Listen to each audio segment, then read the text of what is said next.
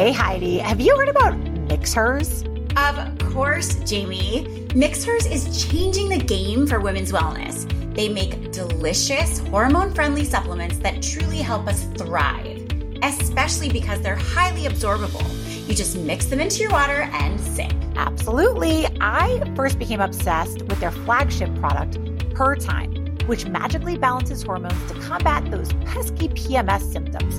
As someone with bad periods, that was a godsend to me. And they've got one designed specifically for women going through menopause, women who are pregnant, and one called Her Power to combat brain fog.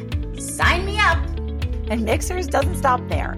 Mix in your desired solution from their product range with Her Time to make a mocktail tailored to your unique needs.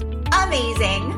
So, if you're dealing with gut issues, you'd simply combine Her Digest with Her Time for a soothing mocktail experience. You know it, girl. Or if you're experiencing menopause symptoms like vaginal dryness or low libido, just mix in Her Pleasure and va-va-voo. It's all about personalizing your mix and finding what works best for you. Mixhers has truly revolutionized the way women approach their hormone health. Absolutely, Heidi. So if you're ready to thrive and take control of your hormone health, head on over to mixhers.com today and explore their incredible range of supplements and discover a new world of hormone health possibilities.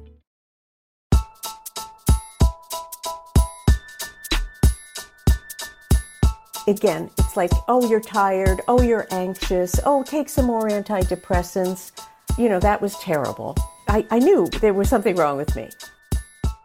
Welcome back to an all-new season of Off the Gram, the show where we bring you straight into the trenches with us to help you live your best life, channel your inner girl boss, and navigate the ever-changing landscapes of wellness and social media.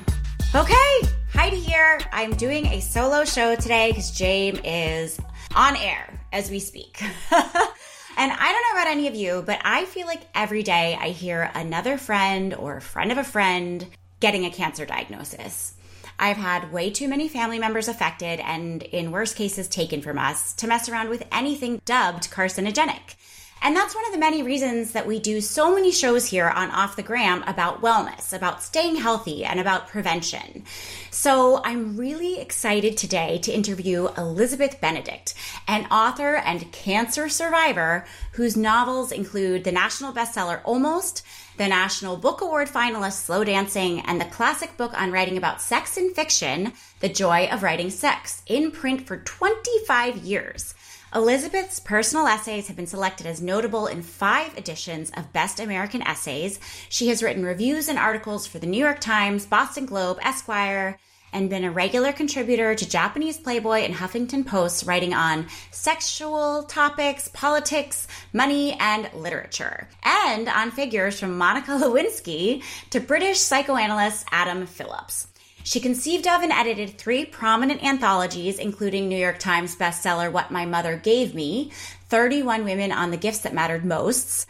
Her books are featured regularly in reviews and interviews, including the BBC's Women's Hour and Australia Public Radio. A graduate of Barnard College, Ms. Benedict has taught creative writing at Princeton, the Iowa Writers' Workshop, and Columbia, and is on the fiction faculty at the NYS Summers Writer Institute.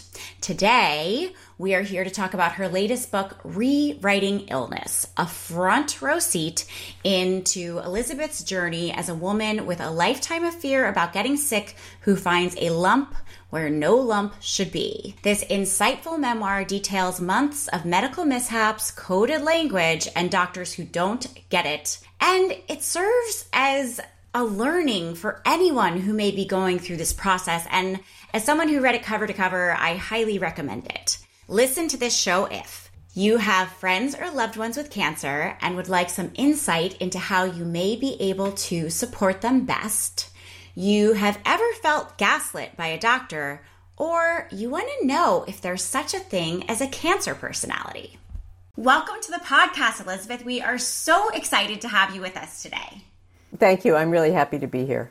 I am so sad that my co-host Jamie specifically can't be here because she too has had far too much personal experience with loved ones being diagnosed with cancer and all that follows. But I read your latest book, Rewriting Illness, from cover to cover, And I would love to start with you please telling us a little bit about why you wrote this book. Who is it for? Thank you. Thank you for asking that. I wrote the book for a lot of reasons, but one reason was because a friend of mine who's a nurse practitioner and whom I talked to a lot throughout my ordeal, she said, you need to write this book to help people who are also going through this, because what you went through needs to be explored, and people need to understand how common it is to for it to take so long to be diagnosed and to encounter all the medical obstacles you encountered.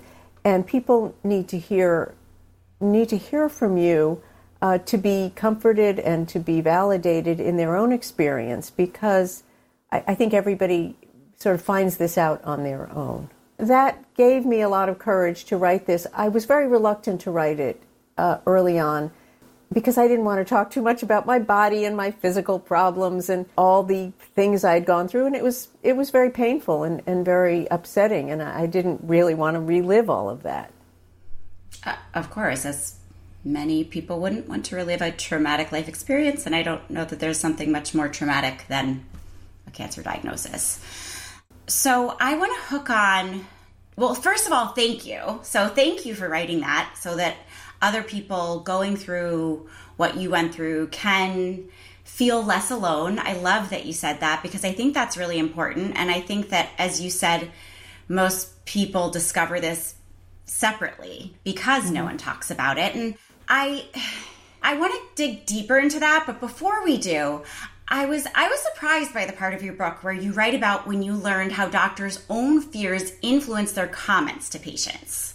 Mm-hmm. Mostly because my personal experiences for surgery have been orthopedic, right? And those doctors are quite opposite from what you experienced with oncologists. And I mean, I of course have a theory as to why, but I would love it if you could speak about that, please. Because full disclosure, I have lost parents to cancer. I've lost a lot of family to cancer. I have a lot of family members currently dealing with cancer, living with cancer. So I'm not outside of it. So I'd love to hear about that, because I think it's very helpful. Okay. Obviously, everything I say is somewhat general, right? Because I'm not speaking about every single doctor, and there are stereotypes about different kinds of doctors.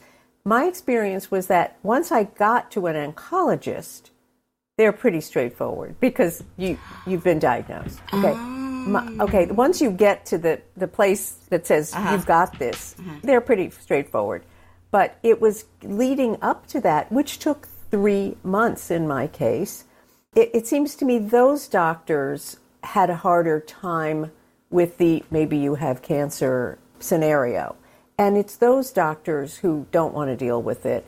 And, I think once you have cancer, it's like, okay, here's what we do. This is what's going to happen. And it's pretty straightforward. Even when there are unknowns, right, and uncertainties, it's still, we're all singing from the same book. But it's in the diagnosis part where you have these symptoms and people are not quite sure, and they're groping around and they're telling you your anxiety is your problem, which I heard too many times. It feels like you're a woman with hysteria. It feels like. Yeah. And it was like, I have this huge thing in my armpit, and you're not biopsying it, and you're telling me that my anxiety is my problem. And these were women doctors telling me. But I think it's those early doctors who were kind of on the front lines of people's symptoms who are a little touchy, right? Because they have a personal relationship with you. They're not going to be able to tell that you have cancer, because determining cancer is a very complex process. It doesn't just happen in a doctor visit. I mean, they have to do tests and sonograms and sometimes biopsies. So the process is a complex one, and it doesn't just happen overnight. And so it's those early people, I think, who are the most skittish, let's just say. And they also, a cancer diagnosis is really scary. And so they're not going to toss off lightly, I think maybe you have cancer, because they don't want you to melt down in their office because they've got to pick you up and then they have to go on to the next patient. And I don't mean that they're cruel. I think they they don't want to go there unless they have to. And so I think it's a practical reason, like they don't want to say, you might have cancer. At the same time, they don't want to dismiss it, and they want to follow through on it to make sure you get treatment. But there's often a really long time period between the symptom and the diagnosis.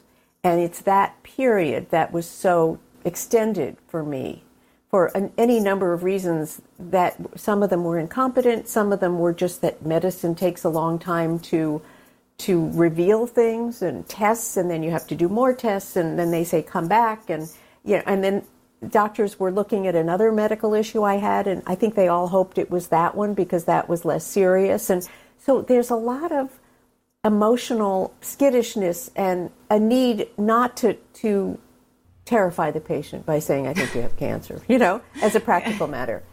And I think if you do have cancer, and obviously I tell the story in the book of a woman whom I don't know, but a friend told me she went to the doctor for a checkup, and something happened in that checkup that made her doctor say, you need to go to Memorial Sloan Kettering right now. You can't go home first. It's wild. And I think she must have had leukemia, okay?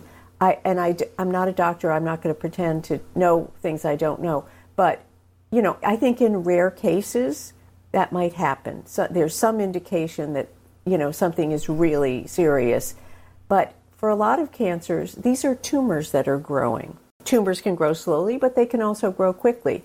But when they're growing, they can be treated once they've been growing for some time, okay? So it could be that doctors understand that the way tumors grow, they don't need to be treated that day. So there's a lot of really conflicting messages. As a woman, I get a mammogram every year, and I've never had a bad mammogram, but I've had a few sort of like the doctor comes in and says, I'm not sure about that, what about that? So, it's terrifying. We all know it's terrifying. But my sense is when you do a mammogram, if they suspect anything is suspicious in your breast, they don't say come back in 2 weeks. They don't dismiss you. They don't say, we'll keep an eye on this. I think that never happens. So in my case, when the doctors kept saying, come back in 2 weeks, let's look at this other thing, nobody seemed to be panicking about this huge thing in my arm. And that was what was so strange. I went to doctor after doctor for various things.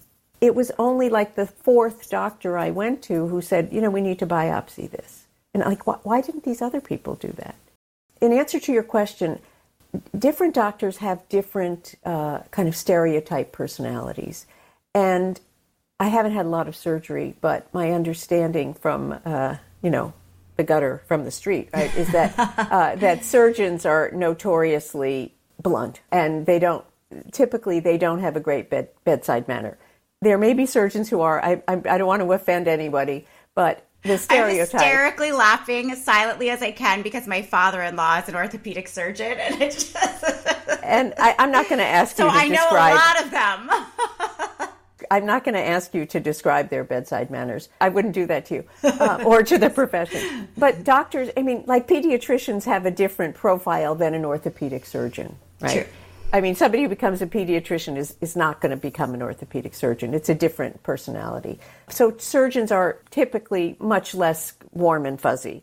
But whereas your GP might be more congenial and more interested in making sure you don't go into a panic, right?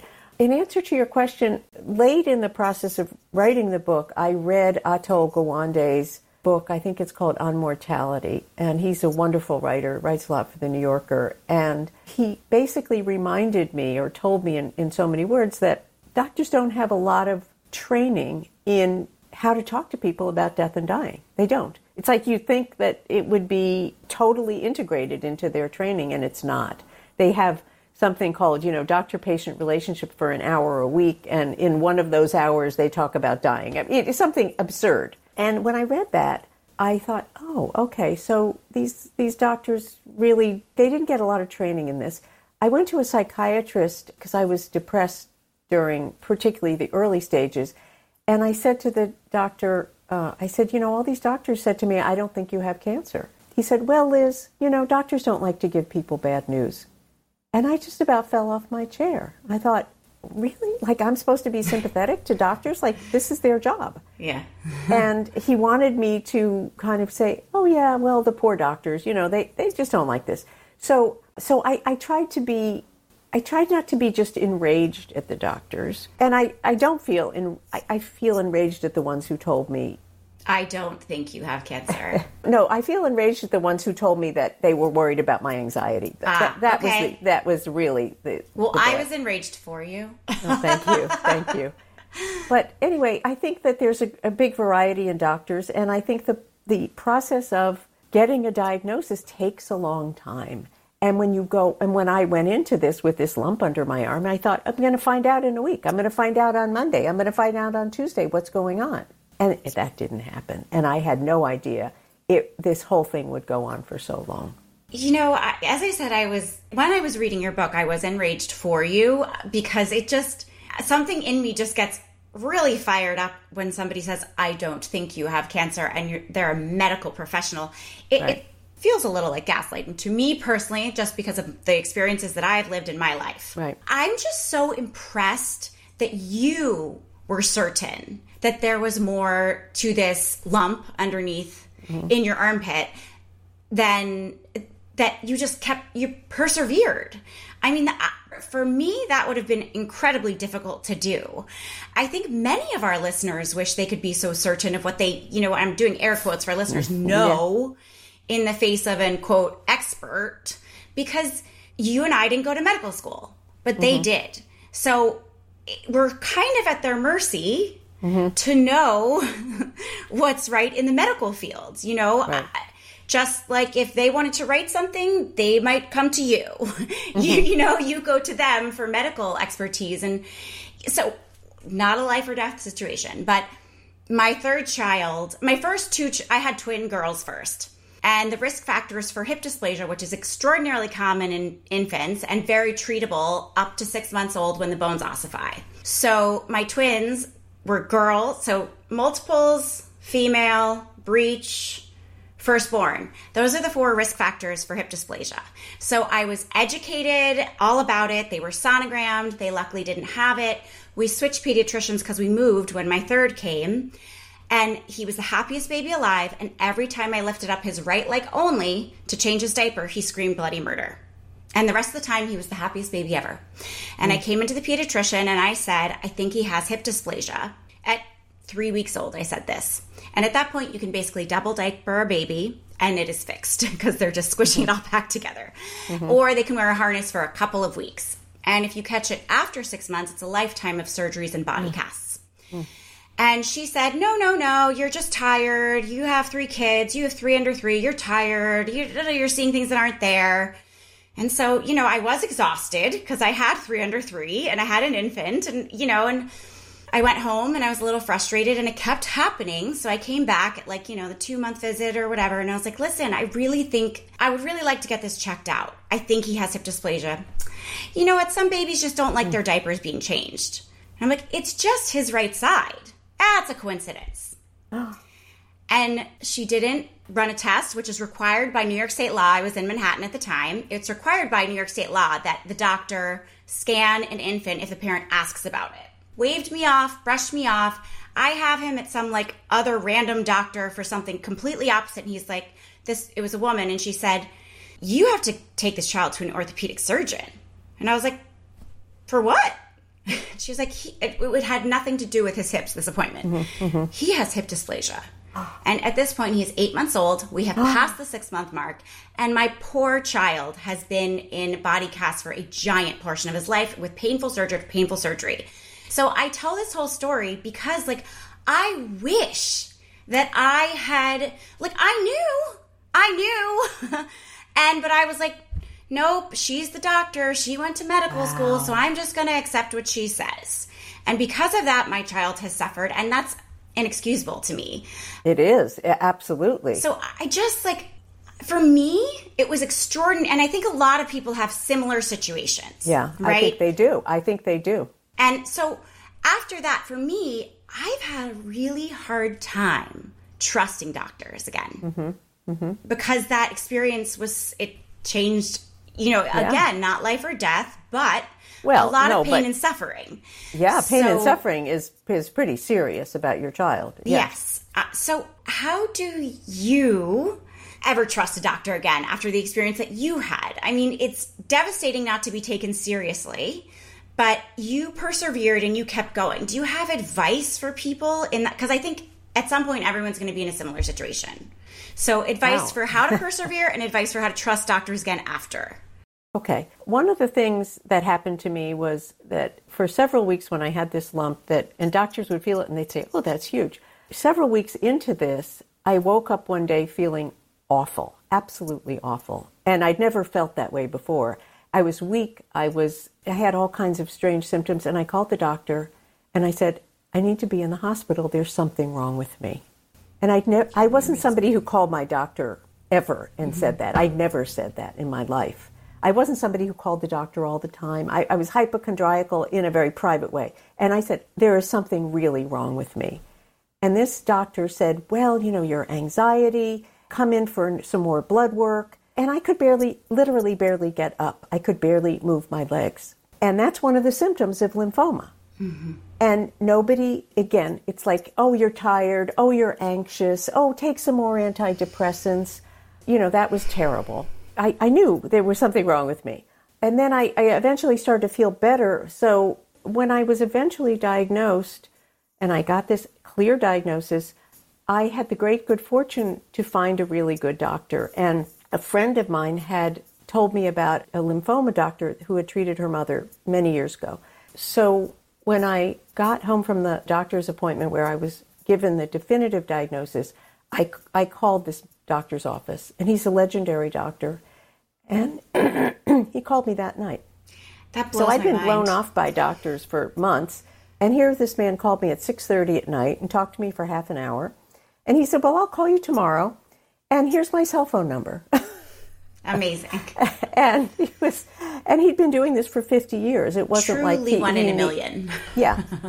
Everyone in his office was like that, And so I knew I was getting a different kind of care. And so when you say, how do I trust doctors again, you can tell who's on your side and who's sort of too busy. I want to say, I think the story that you tell is horrifying, and I can understand that you wouldn't trust doctors. At the same time, doctors are under unbelievable stress because of the medical system and insurance and the dictates of insurance. And, a lot of them are leaving the profession. It's a really bad situation. So even trying to be a good doctor these days can be really difficult. All of that said, I think I do trust doctors, but I also think I'm sort of like in the trust but verify category now. And now if somebody puts me off, I can't remember what it was recently, but somebody put me off about something, and I said, last time this happened, I had cancer, so I don't really want to hear this. So I think that if you can be assertive when somebody puts you off and say, I'm actually not leaving here until you do something. I've never had to do that, okay? But I think it can be done. But I think it's we have to be constantly vigilant. And we have to understand that doctors aren't always right, in your case, and that if you sense something, you have to maybe go to another doctor. Maybe take your child to urgent care. I had a medical thing recently where I ended up going to urgent care. They sent me to the ER, and I got seen right away because I had been sent by urgent care. So I do want to just say to people, and 6 years ago, there weren't urgent care facilities on every street corner. Now they're more of those than there are Starbucks. But in your community, if you have an urgent care place and your doctor is not giving you satisfaction, one thing to do is to go to the urgent care. They can sometimes say, go to the hospital, go to the ER, you need to do this, you need to do that. It's another tool that I hope people don't have to avail themselves of, but it's there. And the other thing is, you sometimes just have to insist. And I can't always say that's going to work, but I think in the situations, some of the situations that I was in, if I had known more about what a biopsy consisted of, which I didn't know, I would have insisted on a biopsy, a fine needle aspiration biopsy at the time. I didn't know what it meant to have a biopsy. It's a very complex series of procedures. But now that I know what they are, I would say you tell them you want to find needle aspiration biopsy immediately or tomorrow. And that's a fairly simple procedure. When they find something in your breast, that's not the first thing they do is they stick a needle in and they pull some cells out, and they can tell if they're abnormal. They can't tell anything more, but they can tell if they're abnormal. So it's the first stage. The other levels of biopsy are more complex and more invasive and more expensive, but the first one is that one, and I didn't know about that during all this. And nobody said, let's just do an FNA here. Nobody said that until 6 weeks into this. Which is bananas, because that, for me, I would hope that that the first doctor you saw would have recommended it, but... I mean, to be fair, they said this is a swollen lymph node. But anybody who was a doctor who felt it might have felt that it was not a swollen lymph node. I didn't know what it was, but having read what I've read since about how swollen lymph nodes feel versus tumors or malignant lymph nodes, somebody who had some medical experience could have felt this and said, let's get this biopsied, which eventually happened, but it was shocking to me that it didn't happen much earlier on. And in fact, the first people who did the sonogram were shocked when they heard that my doctor hadn't advised that. I love your tip about the urgent care. I think it's a great tip for listeners just to sort of have in their pocket. Mm-hmm. You know, I hope that no one needs it, but just to know that the one doctor that you are seeing in that moment isn't the only game in town. I think it's really important to remember that. Right. And when you were talking, it reminded me of the part of the book, you actually brought it up several times, that you weren't the person that asked all the questions in the room. Right. When you were in the doctor's office, you wish you had asked more questions. You wish, I don't know if it was courage, or I don't know what the right word is. I'm not going to put any words on you because you're here and you can speak for yourself.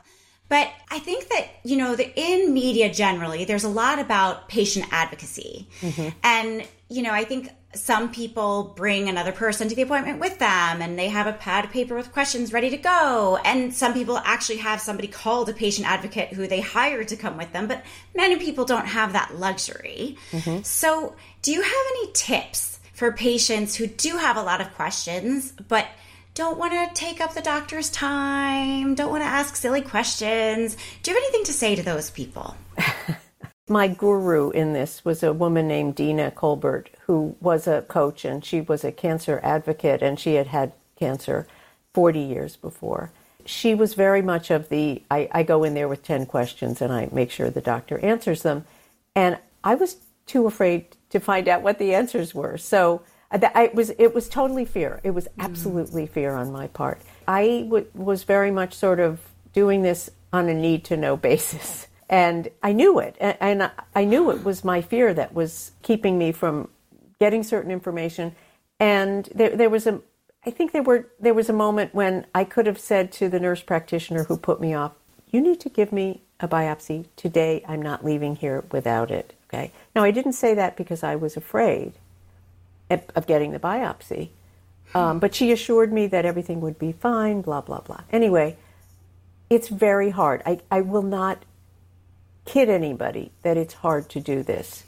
But it's really good when you have an appointment to go in. If you can write down questions beforehand, write them down. Ask to tape the doctor when he or she is giving you the answers so that you have a record of them, because you're never going to remember. Whatever they tell you, you're not going to remember it right. Even if you think, I'm going to remember this for the rest of my life, you're not going to remember everything. So bring a notebook, bring a person with a notebook, turn on your phone, ask the doctor if you can tape it, and come with your questions. And you have a right to have these questions answered. Even if the doctor is busy, you have a right as a patient. There's a patient's bill of rights, and I'm going to tell you that you have that right. But people are very different. Some people don't want to know. I liken it to when a child wants to know where babies are from. You know, they ask, they say, where do babies come from? And you just give them a little bit of information. And that's kind of how doctors are about a lot of things, especially very scary things. They give you a little bit of information because some people don't want to know a lot. Okay, so there's a real range of how much information people want. And my friend Dina wanted all the information, and I wanted like none. I just wanted like, okay, I'll take care of it, whatever I need to do, just don't tell me. And I have talked to people since then who say, I didn't want to know. I didn't want to hear about it. I just wanted, give me the treatment and I'll do it. It wasn't they were in denial. They just didn't want all the gory details. So I think doctors are very sensitive to that. They're not going to say, oh, let me tell you everything about what it means to have cancer. They're not going to do that. They're going to answer the questions that they need to answer at the time. So I will just say again, it is very hard to ask the questions, and you don't need to ask all the questions, okay? But you need to feel that your doctor is giving you enough information so that you can make some decisions. The other thing that I really want to suggest to people or let them know is if you live in New York or Boston and you're near a major cancer center, great. If you live someplace else and you get your treatment or you go to a doctor and they suggest cancer treatment somewhere else, you are entitled to get a second opinion at Dana-Farber in Boston or Memorial Sloan Kettering in New York. And I think at MD Anderson in Houston, they have programs called the Second Opinion Program. You don't have to travel to these places. I think you just send your medical records and doctors review it. And I want to encourage people to do that because treatments vary. They can vary. I don't want to say they all vary, but they can vary. If you're at a major cancer center, they may have very different treatments that they're recommending for certain things. And you as a patient, you do have the right to get a second opinion. And you don't have to travel to that place to get it. You don't have to be a rich person to get a second opinion. So I really want to encourage people to do that. And major cancer centers, they do trials, they're doing cutting edge treatments that may not have gotten back to wherever you live, to where, I'm not going to, Ohio or wherever. It could be like Cincinnati, but you have a right to a second opinion, and they're not hard to get. I love that advice. That's amazing. And it's interesting because a few years ago, after one of my relatives was getting the runaround, and there was a major misstep of one of her cancer team, I insisted that she actually physically come to New York City and go to MSK. And that turned out to be the best thing ever. But I am sure she would have done it a lot sooner had she known about that second opinion program. It's amazing. Yeah, my sister and I know somebody in Connecticut, and she was diagnosed with something, and she went to the doctor, and my sister said she was very close to New Haven and to Yale, which has a very good cancer center, and we got her to go to Yale, where they had a completely different treatment for her.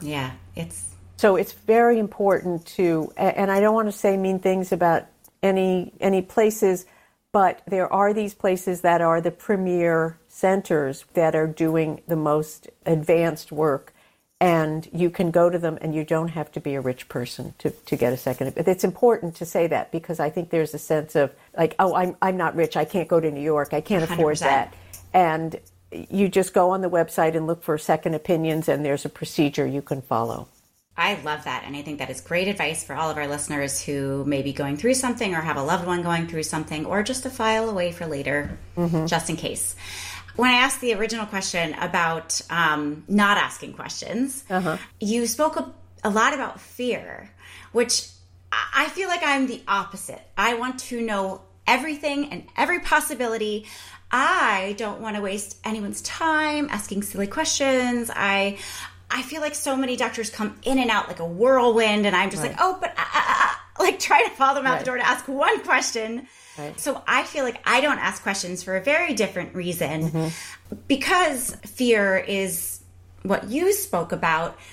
What's worse to you? Because for me, the fear of the unknown, my brain goes to the worst possible scenario every time, worst case scenario.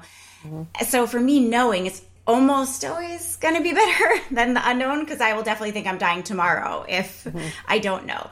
So what, after a diagnosis for you, which fear is worse, the fear of the unknown or the reality of knowing? I wish I could give you, well, it's definitely this. They're both scary, but once you're actually diagnosed, then you have a different set of obligations, right? You have to find out what your treatment is. You have to find the doctors who are going to treat you. Sometimes it's not a parent who's going to treat you. So I suppose it's better to know that you have something, and then you can go about getting treated. They're both scary. I mean, I can't sugarcoat either of them, or I can't say this is worse than that, but they're both scary, and they both take a lot of fortitude. I think it's really important to have someone with you, whether it's a sibling or a friend or a partner, if you can have someone with you, and have some people lined up when you get home from this appointment. I found it very comforting to talk to people who had had cancer and survived cancer. Those were my support group. I didn't want to go to a support group where I knew there would be people who were sick and maybe sicker than I was, and I didn't want to hear about who had this and who had that and who had died, and I didn't have the strength to do that. But it's overwhelming, and that could add to the overwhelm. Yeah.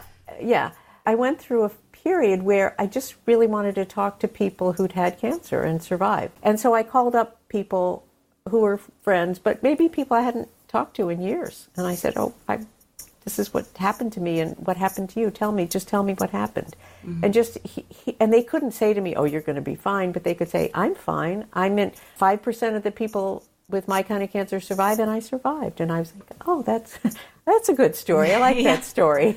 Yeah. So I found the talking to people who'd had cancer that was very beneficial to me, very good for my mental health.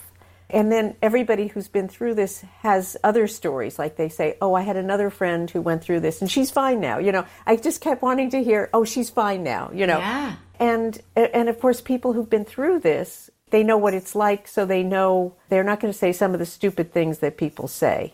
You'll be fine. Don't worry. Or they, it's going to be fine. Everything's going to be okay. Yeah. No, I had somebody who said, so you have lymphoma. Now, I understand there are two kinds of lymphoma. One's the good kind and one's much worse. And which one do you have? I have the worst one, thanks. Yeah. I said, I have the worst one. It's that I don't think anybody who had cancer would say that. I'm just making that assumption. But the other thing is, I didn't want anybody to say to me, so what's your prognosis? Don't ask me that. But people do say things. They say things that can be hurtful, and they say too much, and they say the wrong things. And, it's really a minefield, right? Having cancer it's such a charged word, and it's a whole constellation of illnesses, right? You could have cancer in your foot, and you could have cancer in your brain, and you could have cancer in your finger. I mean, it can happen anywhere. And so what I mean is that there's so many different kinds of cancer that it kind of encompasses everybody at some point. Mm-hmm. And so everybody has a little bit of or a lot of personal experience with it. So we all have a lot of stories, and we all have a lot of kind of neuroses about it, or what things we want to hear and we don't want to hear. And it's really it kind of seems to be a universal, let's call it a disease. But I also think it's really important to tell people that there are incredible treatments now, and people do not die from cancer the way they did 10, 20, 30, 40 years ago. They don't. I'm not speaking about everyone, but I heard Jane Fonda speak the other day, a little clip of her. She had lymphoma last year. She was saying, well, I'm 86, but I only feel like I'm 80. But the thing is that I'm in good health. Well, I had cancer, but that's behind me. It's like, whoa, she had cancer, but that's in the past. And it's great to know that when you're 86, you can have, or 80 or 85, you can have cancer, and then it gets treated, and then you move on. Mm-hmm. I had another friend who was about 80 who got lung cancer, and he got immunotherapy for 8 years and died at the age of 88 and lived a very full life during those 8 years. So there are all kinds of treatments that didn't exist some years ago. I want people to feel encouraged to get help when they feel something. When they feel a 7 warning sign, go to the doctor right away. Yeah. But also realize that whatever happens is going to take some time. You have to push, because the system sort of pushes back against you. Yes. No, and that is... And I didn't know that. I just thought, I'm going to go and it's going to be fine and they'll tell me and I'll move on. Yeah. And that was so different from what happened. Yeah, I feel like we're taking up so much of your time. We need to wrap up, but I have like 900 more questions. So I want to ask one more of the big ones. Okay. You just spoke about how now there are, and we've been speaking about how cancer treatments are so much more cutting edge. We've come so far. Treatments are being developed and worked on every day. And also, when you were saying that, this wasn't part of the question originally, but it'll tie in. It occurred to me that cancer is so much more prevalent than it ever was. And maybe that's because they didn't know to label it cancer. But you talk in your book about a cancer personality, like just the idea of it. And our audience specifically, who's listening to this show, they understand that stress causes inflammation. Inflammation is a root cause of all disease, because we have doctors on here all the time talking about inflammatory diseases. So it's reasonable to assume that if someone is chronically stressed, their likelihood of getting disease or illness is higher because they're setting the stage for that. So in your research and experience, does the same hold true for cancer in your research and experience? I know you're not a doctor, so I'm not asking for a medical opinion on this one, but that's where the idea for me of the cancer personality comes in. Does it come down to a person's perception of stress? Because that would cause inflammation if they perceive, lots of little things every day as stressful, as opposed to somebody who lets things roll off their back. Okay. Is that how? Okay, so let me just say that the cancer personality, I don't believe in the cancer personality. That was something that used to be a popular idea before we understood more about cancer. And so Susan Sontag mentioned it in 1978, talking about the cancer personality, and we used to think there was that because people didn't know where it came from, and it was sort of a way of explaining why people got cancer. But is that what it was tied to? Was it tied to the idea of like an anxious person, a stressed person? No, it was tied to a repressed person. It was tied to somebody who held everything in. It wasn't tied to inflammation, okay? It was tied to somebody who was like repressed and maybe even sexually repressed. And that's kind of what it was. It was a theory to explain cancer. Okay, it wasn't a medical diagnosis or anything. It was a theory to explain cancer. The same way the Greeks, they made up gods to explain the weather. The sun. Okay, and so they had a god of the weather because how else could you explain all the craziness in the weather? But it was not a medical thing, and I don't believe in the cancer personality. Okay, so. Now, I think the hard facts are 1 in 2 men is going to get cancer and 1 in 3 women is going to get cancer. So we couldn't all have the cancer personality, right? I think if you live long enough, you probably will get cancer. My experience is a lot of people, get cancer in their 80s and 90s. Again, not everyone. So the cancer personality was a sort of a myth that people clung to when they didn't understand why cancer came to some people and not to others. I love dispelling a good myth. And I think that's it. Yeah. I think it's just as important as, uncovering truths. I think that when you dispel a myth, you are uncovering almost more truth because myths are contagious. And they're easy to hang on to because they satisfy, they give us an answer to something that we don't know the answer to. 100%. And I recently had a loved one who was experiencing a multiple cancer diagnosis, and that was something she said about herself. So I really do. So for me, it was important to address the cancer personality because while you understand that it is not a real thing, I think many people out there, as you said, because there's no answer. Why did I get this? Why me? Why am I the one with cancer? Why did I get another cancer? It's not the way you think. I think when you say you cling to the idea of a cancer personality, it's almost like you can blame yourself. You can say, if I had if I worked on my personality more, I wouldn't get cancer. And I think it's a way of blaming yourself, which I don't think is the issue. Now, having said all that, there are cancer-causing behaviors that we indulge in. Yes. A lot of people get cancer who don't have any bad behaviors, right? But cigarette smoking causes cancer. Eating blackened meat is carcinogenic. Going out in the sun without sunscreen constantly can lead to cancer. There are certain very specific behaviors that do set the stage for cancer. And so if you have a cancer personality, maybe you're somebody who does all those things and says, I don't care, right? Like that might be the cancer personality. But I love that. there are certain things, there are certain reasons we get cancer that have no basis in our behavior. But there's a lot of behavior that does cause cancer, and one is smoking, and the other is drinking and smoking together. That increases your chance of getting cancer by some huge number. I don't know what the number is these days, but that is a really that's a cancer personality. If you drink and smoke, you got a cancer personality. I love that. I feel like you just rewrote the cancer personality. Right. Much right you rewrote, like rewriting illness, rewriting the cancer personality. We just did it together. I love that. All right. So at the end of each episode of our show, we do something called a karma call. Now, because your sister is very into meditation and all of those things, right? Isn't she the one who gave you your mantra? Yeah. So you may or may not know that karma is the Sanskrit word for action. Right. So we ask all of our amazing, inspiring guests, what is one small actionable item that our listeners could try out for a short period of time that would yield a large result? So small action, big result. Okay. So I'll tell you a mantra that I acquired when I was sick. And I don't think of myself as a mantra person, but I acquired this mantra. I heard when I was sick, I read about a play by a woman named Jenny Allen. And she wrote a play called I Got Sick, Then I Got Better. And it was about her experience with ovarian cancer. And she did a performance, she did a play. And when I heard that, that became my mantra. I got sick, then I got better.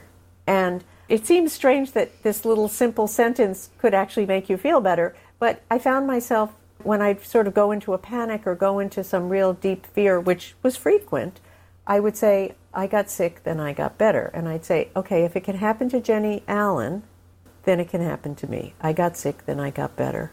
And it's very simple, right? That mantras are simple, right? That's why we hold on to them. But I love the way it made me feel when I was really scared. And I'm donating it to anyone listening. I love that. That's very generous of you. Yes, wasn't that nice of me? I got sick, then I got better. I love that. It's amazing. Everyone should try that on for size. And before we sign off, can you please tell all of our listeners where they can buy your book, Rewriting Illness, because I think everybody should, and where they can find you? Are you on Instagram? I am on Instagram. One good place to find me is on my website, which is elizabethbenedict.com. On Instagram, it's a little trickier, but if you go to my Instagram name is Art Stories Words. So people have a hard time with that. But go to my website. You'll find out a lot about my book, the other things I write, and how to buy my book. You can buy my book today on Barnes & Noble, on Amazon, at your local bookstore. You can easily Google the name of the book and find a million places to buy it. And the book name is Rewriting Illness. Rewriting Illness, A View of My Own. I love it. Thank you so much. Thank you so much for being with us today. Thank you to all of our listeners for tuning in today. As always, please be sure to follow us wherever you consume your podcast. Be sure to check out Rewriting Illness everywhere books are sold. And of course, follow us on the gram at Off the Gram Podcast. See you next time.